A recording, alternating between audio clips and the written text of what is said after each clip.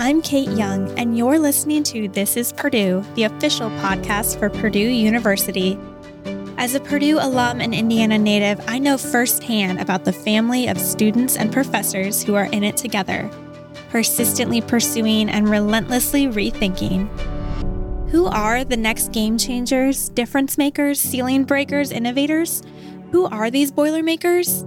Join me as we feature students, faculty, and alumni taking small steps toward their giant leaps and inspiring others to do the same. Wow, it's hard to believe 2023 is coming to an end. It feels like just yesterday, the podcast team was working on our greatest hits of 2022 episode. Now, we're highlighting some of our most popular episodes of 2023 to ring in the new year. Part 1 of our 2-part Greatest Hits episodes focuses on some of the incredible Boilermaker persistence featured on This Is Purdue during the past year. So please join us for this journey as we reflect on 6 of This Is Purdue's most listened to episodes of 2023. Let's start with a truly special episode that we actually kicked off the year with, our very own Purdue University President Mung Chiang. On January 1st, 2023, President Chiang, who previously served as the John A. Edwardson Dean of Engineering and Executive Vice President for Strategic Initiatives at Purdue, took over for former Purdue President Mitch Daniels. We hit a number of topics in this interview, including the day he found out he would become the next president of Purdue, his family life and hobbies, and the best spot in West Lafayette to grab his favorite sweet treat, ice cream. And spoiler alert, President Chiang has a passion for ice cream. We also discussed the meaning behind that special Boilermaker persistence and humility, and why the college experience should be both transformative and fun. Throughout the year, this episode served as a wonderful chance for all of our podcast listeners and viewers to get to know our president on a more personal level. President Chiang reflects back on the moment he was announced as the 13th president of Purdue University. Okay, so I want to take you back to a day that was probably a big day, a big moment for you when you were announced president of Purdue University. What were you feeling? Well, excited, grateful, and very honored. It truly is the most humbling and the highest honor that anyone, I think, in academia could imagine. Because Purdue is not any other university, this is a special place. And because after the Board of Trustees' unanimous vote, it just dawned on me the kind of responsibility that not just myself, but the whole team will continue to bear in order to advance this place. For 153 years now, coming 154 years, this place, generations of Boilermakers, starting here on the Wabash and going all the way out to the surface of the moon. So many Boilermakers have been ever grateful, ever true to this special place. Yourself included, right? Doing this podcast now with us. Each generation must carry on, as we would say, one brick higher. Because it's already so high, the next brick higher is going to be even more challenging. But I'm so confident that together we will be able to excel at scale, and together we'll be innovating continuously into the future, even when there are substantial changes coming our way, as always, one could argue, to American higher education landscape. Is there a particular moment from that day that you remember best? Well, I tell you that I went home and, told my children. My wife and I have 3 lovely children, and our eldest, the daughter, she insisted that it was a beautiful mistake. She didn't have any faith in her dad? Well, you have to ask her that. Okay. But, I'm just so glad that the Board of Trustees did not have to listen to her, unlike me. She was not part of the vote. But, our middle one, he was relieved and excited that we're going to stay in Indiana. And the younger one, she was only 6 at that time, just turned 7. And I think she, on that day, decided that daddy's cool again. That's the goals, right? Well, yes, that's the pinnacle of excellence right. As a father. President Chiang's family is actually the first to live in Westwood Manor, home of our Purdue University presidents, with young kids. I asked President Chiang to share a bit more about his family and how they feel about this new life chapter. We will be living in Westwood. That is such an incredible blessing and a privilege. It is a university property. We happen to be given the honor to reside in this university property. And I was told, I need to check with the historians for accuracy, but I was told that this is the first time that Westwood in the past 50 years as presidential residence of this university is going to have young children. So there's going to be a 7-year-old and then a 10-year-old and a 15-year-old.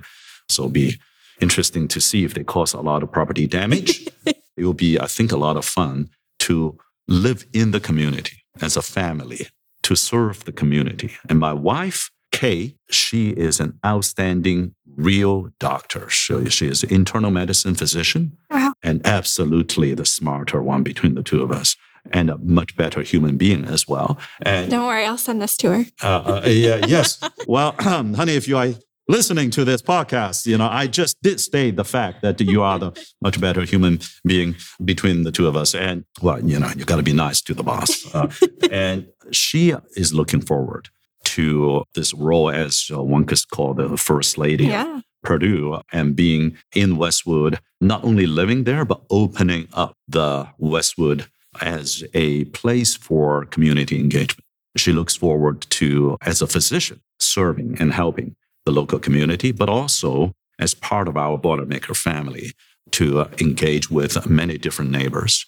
She's clearly excited about it. As to the three, just mentioned that there are different reactions to the news. But one thing I made it clear to them now is that now you've got to behave. Everyone's even inside watching. the house. Folks will be watching and they're going to tell me.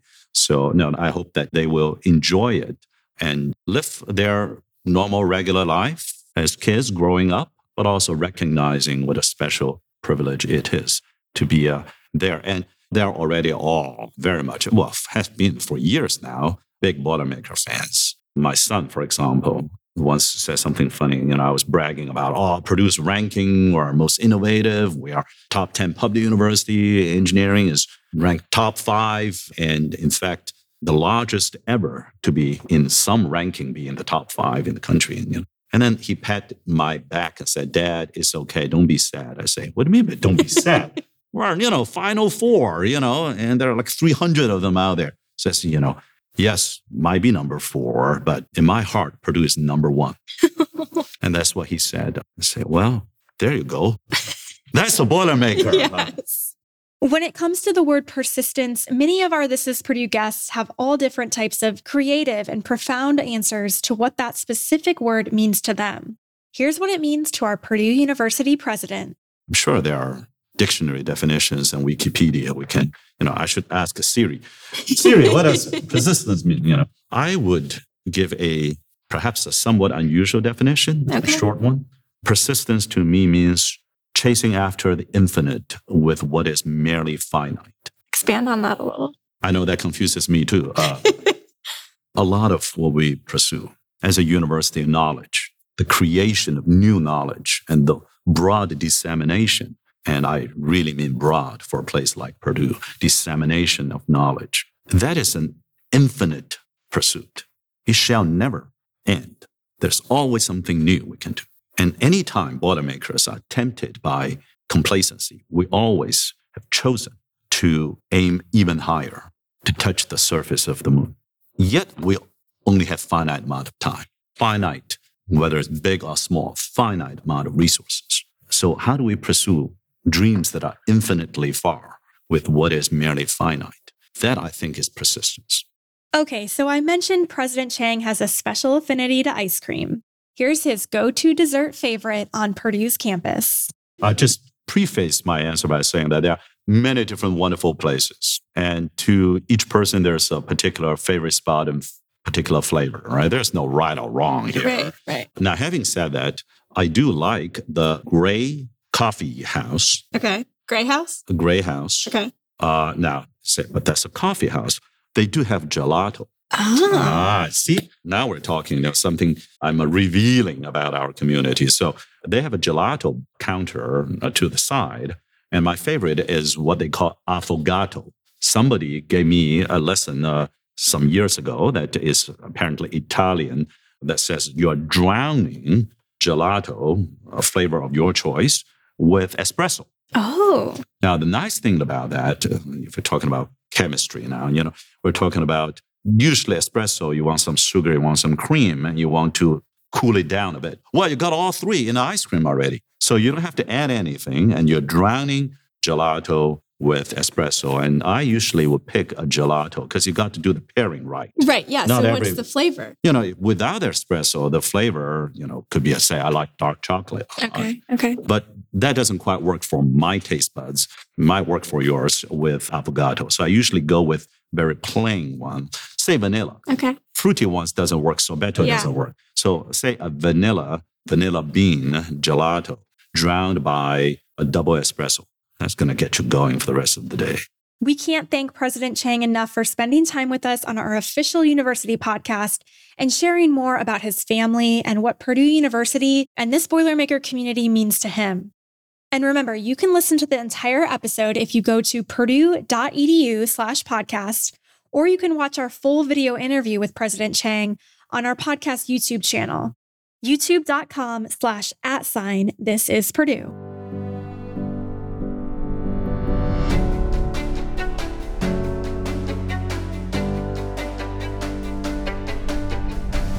Next up is an incredibly unique story that is sure to give you goosebumps. What you're about to hear is like a story straight out of a movie, but it's the story of a real-life Boilermaker. Our podcast team had the opportunity to interview former DC Air National Guard fighter pilot and Purdue College of Liberal Arts alumna Heather Penney inside a Purdue airport hangar. When she was just 26 years old, Heather embarked on a flight on September 11th, 2001, that would ultimately change her life. You'll hear a piece of her story here soon, but first, Heather shared her gratitude for her time as a student at Purdue, where her passion for flying blossomed further, and her experience training to become one of the nation's first female fighter pilots. See, in 1996, the DC Air National Guard invited Heather and 9 other pilots to interview out of a field of more than 300 applicants. From there, they selected only 2, and one of those 2 was Heather Penney. Heather went on to train to become one of the first American women to fly the F-16 and her training class's only woman. Heather shared her 9/11 story with us during this interview. She reflects on the events of that historic day. That morning on September 11th was like every other American that morning. It was totally ordinary and everyday. I woke up, put my flight suit on, I ate my Cheerios, I kissed my dog goodbye, and I drove off to work. There was nothing special about that day. But I do remember on the East Coast in DC, and it was in New York as well, how crystal blue the sky was. Not a cloud, no haze. It was deep and blue as far as you could see. No idea what was about to happen. No one had any idea what was going to happen. Tell me about when you got that call. What were you feeling? How did that obviously change your life? We were in a scheduling meeting. I was not scheduled to fly that day, although I desperately hoped that I would have because I loved flying. I was a young wingman and my job to fly. But I'm in a scheduling meeting. One of our enlisted troops, David Chunks Callahan, just comes walking in and says, an aircraft hit the World Trade Center. And so we all got up and we walked to the squadron bar where our television was. And that's where we saw the images that everyone else saw of the towers burning and the replay footage of the airliners hitting the towers. We knew we had to get airborne and we knew we had to protect. But the problem for us was that as the DC National Guard, we didn't have the chain of command that could authorize us to launch. And the other problem is that because we were not an alert unit, the United States, after the fall of the Soviet Union, had just cut the Air Force in half, literally, and dropped all of our alert units. We didn't have any missiles. We had no live ordnance on board. So we had 2 problems. We had to get the authorization to launch, and we had to get live weapons on the aircraft. Did anyone ever think, it was an accident, maybe, that someone flew into the World Trade Center, or you guys knew? When Chunk said the first time, hey, an airplane flew into the World Trade Center, We looked at each other and were like, how does that happen? We thought it was a light aircraft, like just flying up and down the Hudson and took a wrong turn and bounced off a building. We didn't take it seriously until he came back the second time and said it was on purpose. And that was when we saw the images. It was very clear this could not be an accident. It was very clear that our nation was under attack. And how did they choose who was going to go up there? How were you chosen to do that? In the squadron that morning, we had a very skeleton crew because we had just come back from a long deployment. And as a guard unit, most of our pilots were part-timers. So they're airline pilots. They were off on their jobs. As a matter of fact, we only had enough personnel in the squadron to send a 3-ship. We normally send 8 ships off to train that morning. Mark Sasseville was our director of operations. He was our senior leadership within the squadron that morning. And he was not going to let anyone else lead that mission because when the call came, we knew it was going to be a suicide mission if we were successful. And he has a gorgeous wife and wonderful, adorable children, but he was not going to lead from behind. I would love to think that he picked me because I was a good wingman, but I think honestly, he probably picked me because I had no family. I didn't have a spouse. I didn't have any children. All I had was my dog. And so I think that was why he chose me, because he told Raisin, Dan Kane, and Brandon Rasmussen, his call sign was Igor, and they both had families. They were to wait until they had missiles on board. I believe that's why SAS selected me. How did you feel when he selected you? What was going through your mind? I did not want to get left behind. None of us did. So everyone was eager to go. Everyone was eager to protect and defend. That is our oath. That's why we exist. I was grateful that he selected me. What did it feel like getting in that plane that day? Can I say this? Yeah. Don't fuck it up. If anything mattered at that moment in time, it was getting it right. I wasn't trained for this. I mean, like, we don't train to do suicide missions. Sure. I had never been taught how to scramble an airplane. And since then, obviously, I have, because we now have an alert unit, but the airplanes weren't ready. They weren't hot-cocked. So we had to make up our procedures on the fly. I was taxiing.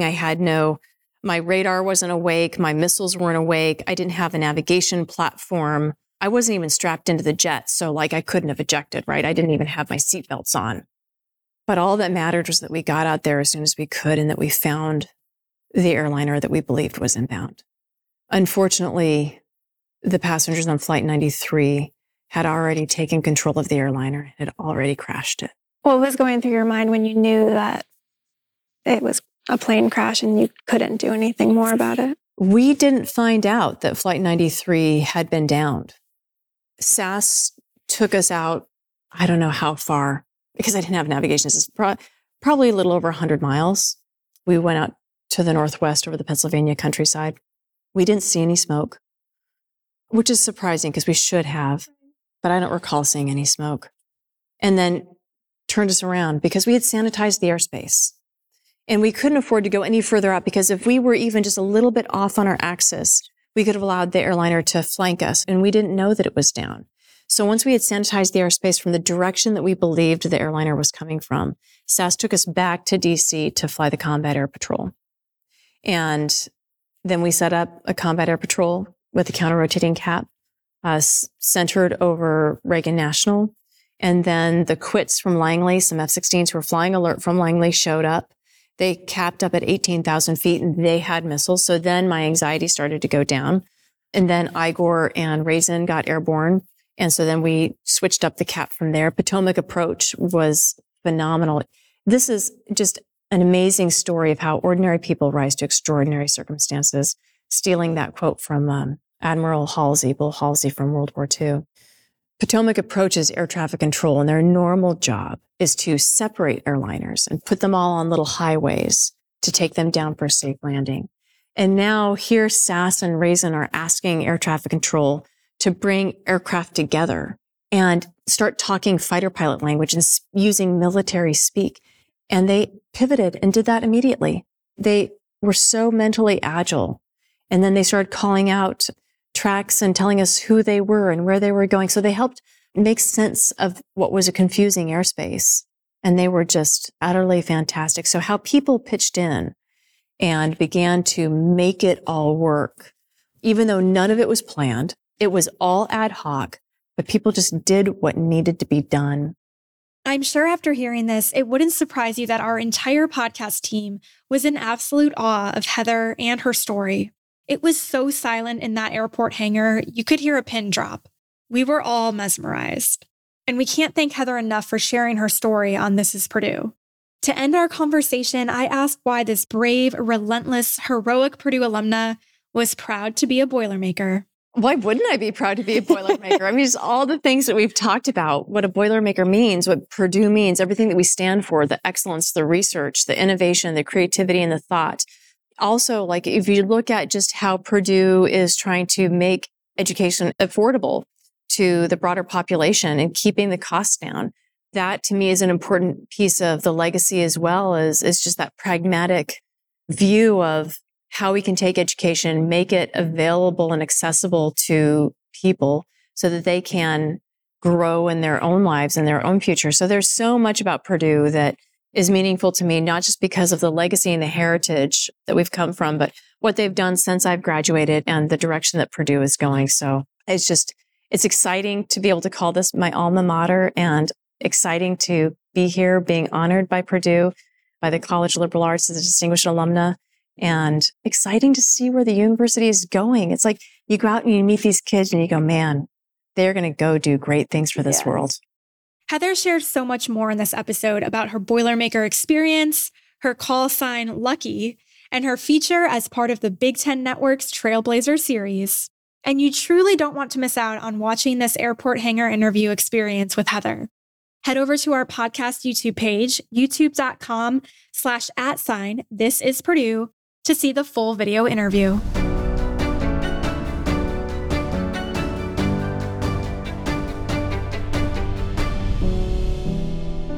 Our next episode features something we can all relate to: food. David Graves, president of Pizza Hut U.S., is a Mitchell E. Daniels Jr. School of Business alum. Okay, this was one of my favorite episodes of the year because our podcast team got to take a little field trip. The team went to meet David in his element, right inside a Pizza Hut in Lebanon, Indiana. So not only did we get to chat with the president of Pizza Hut U.S., we also got to watch him in action, helping to make his favorite pizza back in the kitchen. Here's David on how he got involved in the food and restaurant industry. Plus, you'll hear the behind-the-scenes details of Pizza Hut's history and David's favorite pies. I think everybody loves food, right? I love food. We're in a restaurant. Like, think about, like, I'm blessed to, like, sell pizza. When you talk to people, I tell people, hey, I sell pizza. My, I have a 11-year-old daughter and her friends come over and they think that, like, that I work at pizza is the coolest thing. And we talk about new pizzas that could come out. So everybody loves food. And I'm no different. I love cooking. I have a bad habit of collecting cookbooks and reading them like real books. I think my wife would like me to have a few less cookbooks. For me, I'd been at Procter & Gamble for a while. I was starting to think about doing something different. And this opportunity came up back in the Midwest at KFC, which is this iconic brand that I had grown up with. And it was like this opportunity to go reimagine this brand. I just thought, like, that sounds cool. Like that's really fun. And like, I love food. Like, let's go for it. And so that's how I ended up coming into the restaurant industry. What I'll say that I don't think I appreciated fully at the time is the restaurant industry. Everybody loves food. Lots of people that come into the restaurant industry, they love food, but it's really a people industry. Like, you have this incredible opportunity to impact people, both through giving them delicious food and connecting people through the joy of food, but also building careers and developing people. When you talk to people that are in the restaurant industry and they've been there for a long time, the thing that you will find is the thing that keeps people there is really the people. And it's a people industry. And frankly, that's what makes it a lot of fun, because you can connect with people, impact people, and build incredible relationships. David's right. Most people love food, including me. I love the connection you feel going to a restaurant to catch up with friends or having a fancy date night to celebrate something big. And most people out there love pizza. There's usually so many memories tied to pizza too, when you really think about it. Childhood birthday parties, going out for a good report card, late nights in college, and then much earlier nights in adulthood when you simply just don't feel like cooking. As I mentioned previously in this episode, our This Is Purdue podcast team had the chance to go behind the scenes in this Lebanon Pizza Hut kitchen with David himself. Should we go back and check these things out? Yeah. We got a large pan, half cheese, half Italian sausage coming out on top. We got a large hand-tossed Hawaiian down here for That's yours. There you go. Pineapple belongs on pizza. That's I what we agree. said, yeah. I'm a connoisseur. I would have agreed if it would have had barbecue, it would have been better. Oh, there's a big New Yorker coming We out. put out a big New Yorker out there, figured why not do that. And then I heard this one is your personal favorite with the pepperoni, the jalapeno, and lots of cheese for you. Look at it when it comes here. See, this is why you got to get it right out of the oven. You see it's bubbling. Oh my goodness. Okay, a little background on Pizza Hut. In 1958, two brothers borrowed $600 from their mom to open a pizza place in Wichita, Kansas. They named it Pizza Hut because their sign only had room for 8 letters. Today, this iconic pizza brand has more than 16,000 restaurants and 350,000 team members in more than 100 countries. David had the team try a few different pies, including the 16-inch New York-style pizza, the Big New Yorker, which recently returned to their menu after its initial launch 24 years ago. From thin crust to hand-tossed to the iconic pan crust, to new innovations like their Pizza Hut melts, a cheesy, crispy melt loaded with toppings and paired with a dipping sauce, our team had the chance to sample quite a bit. Oh, and by the way, we were eating these delicious creations at around 10 a.m., but nobody seemed to mind. This is probably the earliest you've ever eaten pizza. Amazing. I'm going to try this one too. Because we just launched this yesterday. Oh, is this the New Yorker? Yeah. Thank you so much. People are loving it, but I haven't been home, so I haven't tried one from the store yet. Look at how big that piece is. Now, all of it was delicious, but when I had a bite of that simple, classic cheese pan pizza, the memories came flooding back. Does anyone remember Pizza Hut's Book It program from elementary school? I sure do. The Book It program is the nation's longest-running corporate-supported literacy program and impacts more than 14 million students each year. So what's the crust difference between when we're looking at all these? So this is a hand-tossed, like a hand-stretched, Okay. hand-tossed dough. So thin crust is obviously like a really thin, crispy crust. So this is stretched by hand to the side. So this is a 16-inch pizza that they stretch. And then that's pan dough. So pan dough is proof dough that raises. So they put it in a proofer, it raises overnight. And then that's how you get this big pan dough. This reminds me of childhood. Yeah, this is like the iconic Pizza Hut pizza. Yeah. But what people don't know is that and personal pan pizzas, right, through Book It. But this is the thin crust is the original pizza that started. The very first Pizza Hut in Wichita that the Carney brothers started on was the thin crust pizza. And why is this Purdue alum proud to be a Boilermaker? It's an incredible place that prepares incredible leaders. And you look at the types of things that have been accomplished by Boilermakers all over the world. To be able to be a part of that community is really a privilege. Be sure to check out this full video interview on YouTube to see our interview with David right inside Pizza Hut. Plus, he dives into how Purdue prepared him to work on global brands, such as Pampers, Pantene, and KFC. His favorite advertising and marketing initiatives over the years, including working with actor Craig Robinson of The Office, and using Pizza Hut's brand nostalgia to bring its marketing into today's modern age. You don't want to miss it.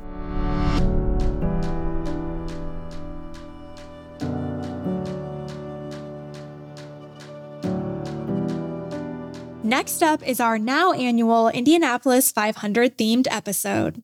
You may remember our interview back in May of 2022 with Purdue Mechanical Engineering alumna Angela Ashmore. This Boilermaker made history as the first woman to win the Indianapolis 500 as a member of the winning cars crew after driver Marcus Ericsson won the 106th running of the Indy 500 in the Chip Ganassi Racing number 8 Husky Chocolate Honda. So this year for 2023, we knew we had to interview another Purdue alum who was involved in the IndyCar circuit. And we actually had the opportunity to interview 2 alums, Mike Koenigs and Matt Kuebel. And okay, can I just put this out there? I truly think this podcast is good luck because you guessed it, the IndyCar team Mike and Matt work for, the legendary team Penske, won the 2023 Indy 500 with their driver, Joseph Newgarden. So this is Purdue is 2 for 2 here. Matt, who graduated in 2022 with his mechanical engineering degree and Mike, an aeronautical and astronautical engineering alum who graduated in 2003, discussed their Purdue College of Engineering journeys and what it's like working for one of the most well-known, iconic teams in motorsports. These two Boilermakers worked on all three Team Penske IndyCar entries that competed in the 2023 Indy 500 at the Indianapolis Motor Speedway: Joseph Newgarden, Will Power, and Scott McLaughlin. Here's Matt, who is a design engineer for Team Penske, on the emphasis placed on the Indy 500. I do know that it means a lot to a lot of people to win the 500. It is just such a special thing. And for it to be in Indiana, the historic factor of the 500, just the worldwide, well-known aspect of it. You know, you could talk to anybody from in the motorsport world, not even U.S., but they know about the Indy 500. They will know who wins the Indy 500. You know, to be on a team that has a chance to win the Indy 500 is just, it makes me feel it makes me feel really good. I definitely wouldn't have got here if I wouldn't have chosen to go to Purdue. And here's IndyCar veteran and Team Penske aerodynamicist Mike explaining why the Indy 500 is the pinnacle of professional motorsports races. Indy 500 is a special race, and of it is how hard it is to win and how many people try. And the amount of effort and work that goes into it is pretty intense. So when we are successful, and I've been successful a handful of times, it is pretty special in terms of which driver wins it, because we know them personally. And you know that a lot of them have been striving for a long time in their careers. And it's basic, especially here, it can be a career pinnacle achievement. It's special for everyone, but here it has that little bit more of a significance. And just knowing the amount of work that all the guys do. I don't know what other teams are, but we have a fair amount of interaction with mechanics and the truck drivers and all the support staff and everything that goes into the car, from the people in the carbon shop to our painters. And so from that standpoint, every day you see how much work everyone puts into it. And it is a truly collective effort. So from that standpoint, it is really satisfying. You know, sometimes you may be completely exhausted as we watch the race with all the effort you put into it. And you may not have the right perspective in what you've done or whatever and feel satisfied, but you are always satisfied for everybody else. And you're always happy for everybody else as well. It is a large amount of celebration for it. And personally, it's been a pretty high pinnacle achievement for me, and to be happy to be part of so many wins. But then at the same time, like I was saying, we essentially turn the page Monday and start focusing on next year and try to figure out what we didn't do right this year and try to improve upon that. And what we did right, we try to magnify or amplify for the next year. Be sure to go back and check out the full episode so you can hear more from these Boilermaker IndyCar engineers. You'll hear more about the persistence, grit, and attention to detail required to be part of a winning Indy 500 team, and how their Purdue education set them up for success in the professional motorsports world. And stay tuned for who we interview in 2024, because you never know. We just may feature someone from the Indy 500 winning team for a third year in a row.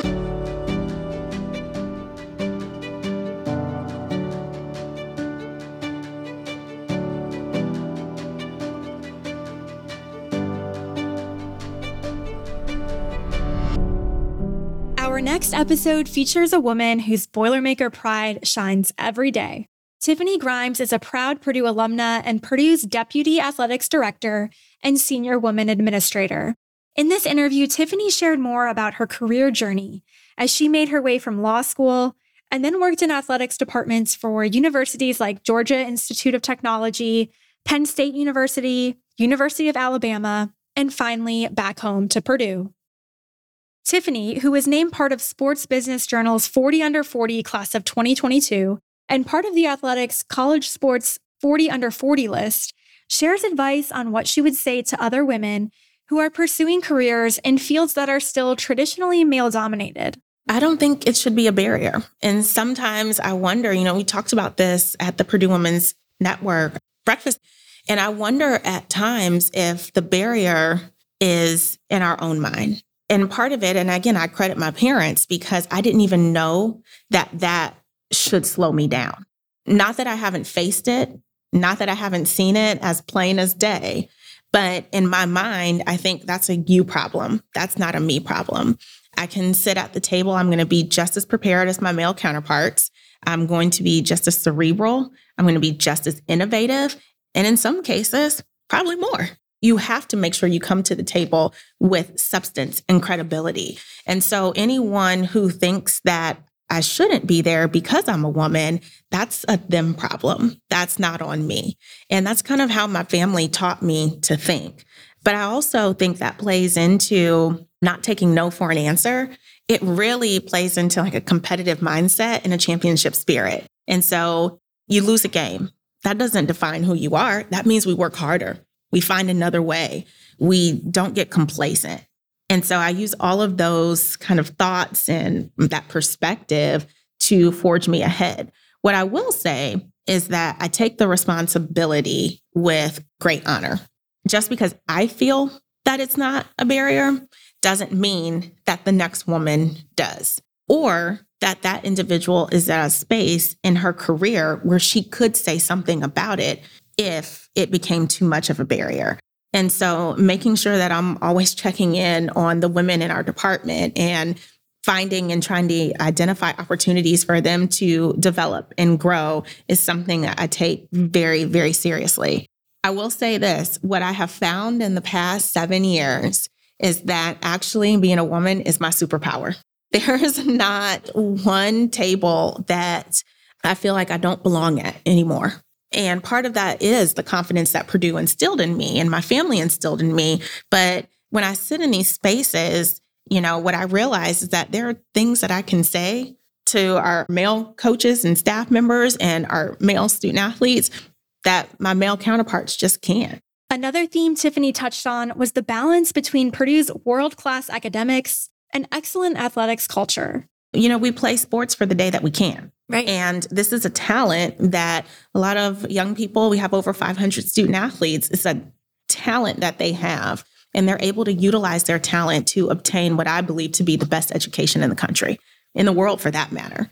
And then when the ball stops bouncing, when you're not on the track anymore, when you're not taking a lap in the pool, what do you stand with? And I think a Purdue degree is a pretty great thing to have to forge you ahead the next 40, 60, 70 years of your life. As for being back at Purdue surrounded by the Boilermaker spirit, Tiffini shares her thoughts on why Purdue is such a special place. The people. It boils down to the people. Never before have I seen or worked at an institution where the line for students is 2 hours backed up before gates open. Never before have I worked at an institution where you aren't trying to strategize with marketing on how to get your students to stay for 4 quarters. It's just the Purdue way. And, our students and our supporters are kind and good fans, a lot of sportsmanship at Purdue, a lot of class at Purdue. But we're going to be unapologetic about cheering on our team. We're not going to disrespect yours, but we'll cheer for ours louder than you ever imagine. And I think that's what makes it really special. I'll add to that. It's also a special place when you see alums that are bringing their families back for the first time and introducing their children into a place where they had so many amazing memories as a student. And I also think it's great when we gain new fans that have no prior affinity or connection to the institution, but athletics has this ability to be, for lack of a better phrase, the front porch of the institution. Every time the black and old gold is on display, and whatever sport it is, that's a national audience. And, if our number 1 ranked men's basketball team can introduce Purdue to some young person who's looking for a top national university, then, that's a lot of pride. It's a lot of pride and a great responsibility that I think we feel honored to hold. Check out Tiffini's full episode by visiting purdue.edu/podcast to hear more. She discusses the deep pride she feels in pursuing her next giant leap at her alma mater, why working with Purdue's student athletes on their experiences both on and off the field is so special to her, and much more. Sweet home at Purdue, yeah. Where the skies are so blue, yeah. Love you, Boilermakers. And finally, you didn't think we could have an episode of our greatest hits without including Purdue's Piano Man, did you? Our Bruce Barker episode came out in October, and it was an extra special episode for a few reasons. One, the podcast team was able to go on site and interview Bruce in his element at the Neon Cactus. Two, our team also got to attend his live show later that night. And three, this Boilermaker legend is retiring at the end of 2023. So we had the chance to celebrate his career and the impact he's made on so many Boilermakers over the past 30 years. Now, if you haven't been to one of Bruce's shows before, or maybe it's just been a while and you need a refresher, this Purdue alum plays the piano and sings popular songs from pop to country to rock and roll. But these aren't your average throwback songs. See, many of them have a Bruce Barker twist, like Wagon Wheel, for example. There's an addition that showgoers like to add to the course. So rock me, mama, like a wagon wheel. Rock me, mama, any way you feel. Hey, who's like? Rock me, mama, like the wind in the rain. I think they're singing about your David there, Kate. Yes, you heard that right. I just got very publicly shamed by the piano man himself for marrying an IU Hoosier. Yeah, I guess I deserve it. Then there's the late Jimmy Buffett's Margaritaville. Wasted away again in Margaritaville. We're all clapping. We're clapping and singing. Searching for a mind, I'll sing your song. Some people claim there's a but I know whose fault is it? And another one of Jimmy's songs, Come Monday. California's worn me quite thin. I'm just glad you came back to the cactus, my friends. Come Monday, it'll be alright. Come Monday, I'll be holding you tight. I spent 4 lonely days in a brown LA haze, and I just want you back by my side. I spent 4 lonely days in a brown LA haze, I just want you back by my side.